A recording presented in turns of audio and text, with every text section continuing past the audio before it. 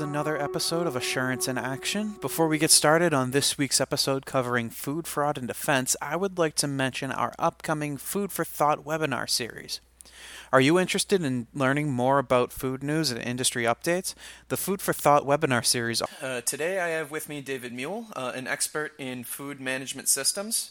David, what is your background in food management systems?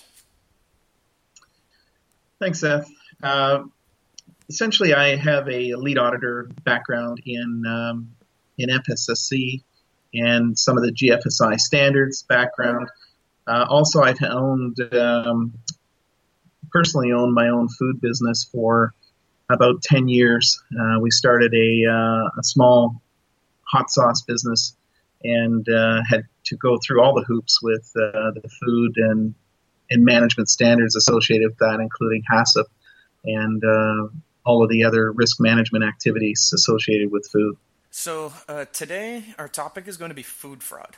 Now, food fraud is a hot button issue today. Could you give us an idea as to what food fraud is? Sure. Food fraud is really a collective term used to encompass the deliberate and intentional substitution, addition, tampering, or misrepresentation of food or food ingredients or packaging, or even false or misleading statements made about the product. And the important item here is that it is all done for economic gain. Okay, so there's a reason that this food fraud would happen. It's for financial or economic gain. The standards in the food world talk a little bit about what's called economically motivated adulteration, or EMA. You'll see that word used quite a bit in food fraud. And EMA is the fraudulent intentional substitution or addition of a substance in a product for the purpose of increasing the apparent value of the product or reducing the cost of its production. So if you take the two bullets out of there, increasing apparent value and reducing production costs, both are associated with economic gain. This seems like a pretty disturbing trend, deceiving the consumer. Are there any examples? Yeah, there's examples happening all the time. This is really not a new issue with food fraud. It's only becoming more visible, certainly with social media. But the big examples are food factories. Documented case in Asia, labeling cooking oil as peanut and olive oil. And as we all know, peanut and olive oil is much more expensive than cooking oil. So there you go again. There's an example of fraud to increase profit.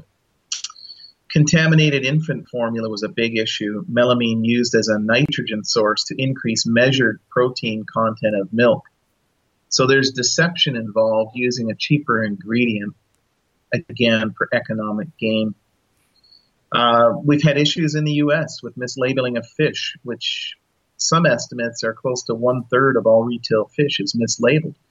And again, if you think about the intent there, it's putting a cheaper fish, maybe a white fish, on the market and calling it something else that has a higher retail value. Examples in Italy with buffalo mozzarella being made, and in fact they found that they were using cow's milk. So, having something unique like buffalo mozzarella, people pay a lot more money for. However, now we start using cow's milk and production costs are down.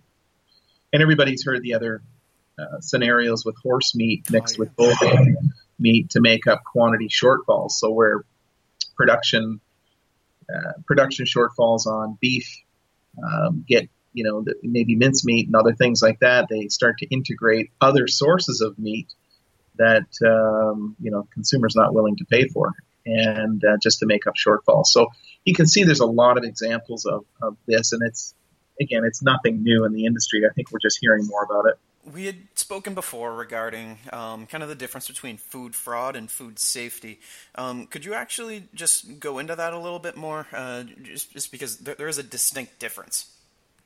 Yeah, absolutely. Food safety itself. So if we look at the difference between food safety and food fraud, so food safety focuses on the unintentional contamination of food by known ingredients, organisms, mishandling, or processing. So that's in day-to-day operations in organizations. They, with all good intentions, in a lot of the food manufacturing facilities, there's always a potential for contamination or mishandling or some type of unplanned event. And it is certainly unintentional. Nobody's perfect. And you hope that the management systems they have in place will actually be able to capture, contain, and control that activity. Food fraud, on the other hand, it differs since it is an intentional act. So food safety focuses on unintentional. Food fraud is actually intentional, and it's for economic gain. So food fraud also differs from food safety since the types of adulterations are unconventional and may only become known once encountered. So there's quite a difference between the two. It is really about motivation versus just natural oversight. So who would really be doing this? Yeah, that's a good point. So just let's focus first on the types of food fraud. They're very high level. We talked about adulteration, tampering. If everybody remembers some of the way back when the Tylenol scare, and there was tampering with the Tylenol itself, and that was an extortion type of thing.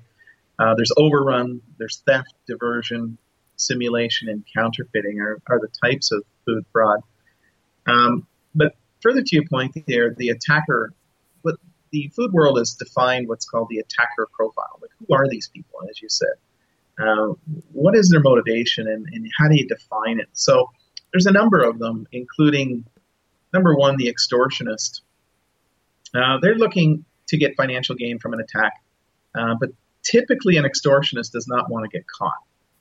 So they concentrate on avoiding being caught or avoiding detection and looking for financial gain, right? So these are your traditional scenario, again, with Tylenol, where I've contaminated a can or a bottle, and you send me some money and then I'll stop.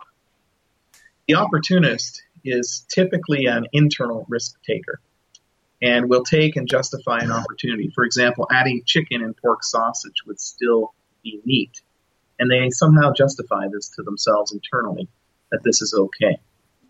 The extremist, dedication to their cause has no limits. They want to cause harm and likely to enjoy the publicity after the event. These are other types of attacker profiles. There's the irrational individual. They have really no motivation for their actions, may only have a clinical diagnosed health issues. So we hear about them all the time where there was no motive, just perceived that this would get them some visibility or whatever it might be, but they take some drastic actions for no apparent reason. And of course, the big one that you'll see a lot in organizations is disgruntled individual. Has issues with the company and looks to cause embarrassment or financial loss to the organization. If they've been treated poorly or harmed or something like that, you can typically see why that would happen. They even define one called the hacktivist. It's a cyber criminal, aims to disrupt or steal food-sensitive information. So not just the food itself, but you can now start to look at the ingredients and key components of food.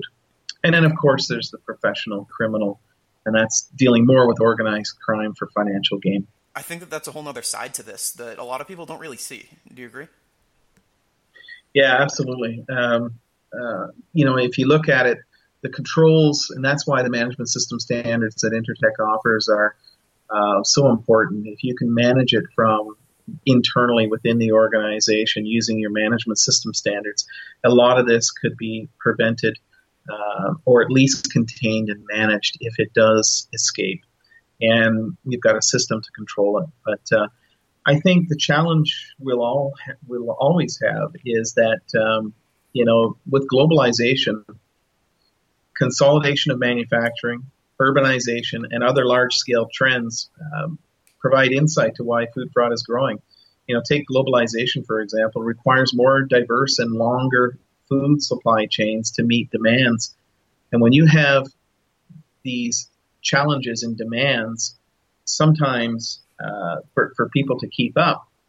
Sometimes corners are cut, and these types of fraudulent activities are taken only to meet and achieve their objectives. There's a lot of pressure on companies to perform, certainly financially, on a regular basis. And when those pressures exist, especially in the food world, you can start to see why there's a lot of this activity starting to happen. Thank you, David. That was very, very educational. Oh, you're very welcome. Thank you. Thank you for listening to another episode of Assurance in Action. If you would like to learn more about Intertek's food services, please visit intertek.com/food. Please remember to subscribe to stay up to date on all Assurance in Action episodes. Thanks again, and have a great rest of your day.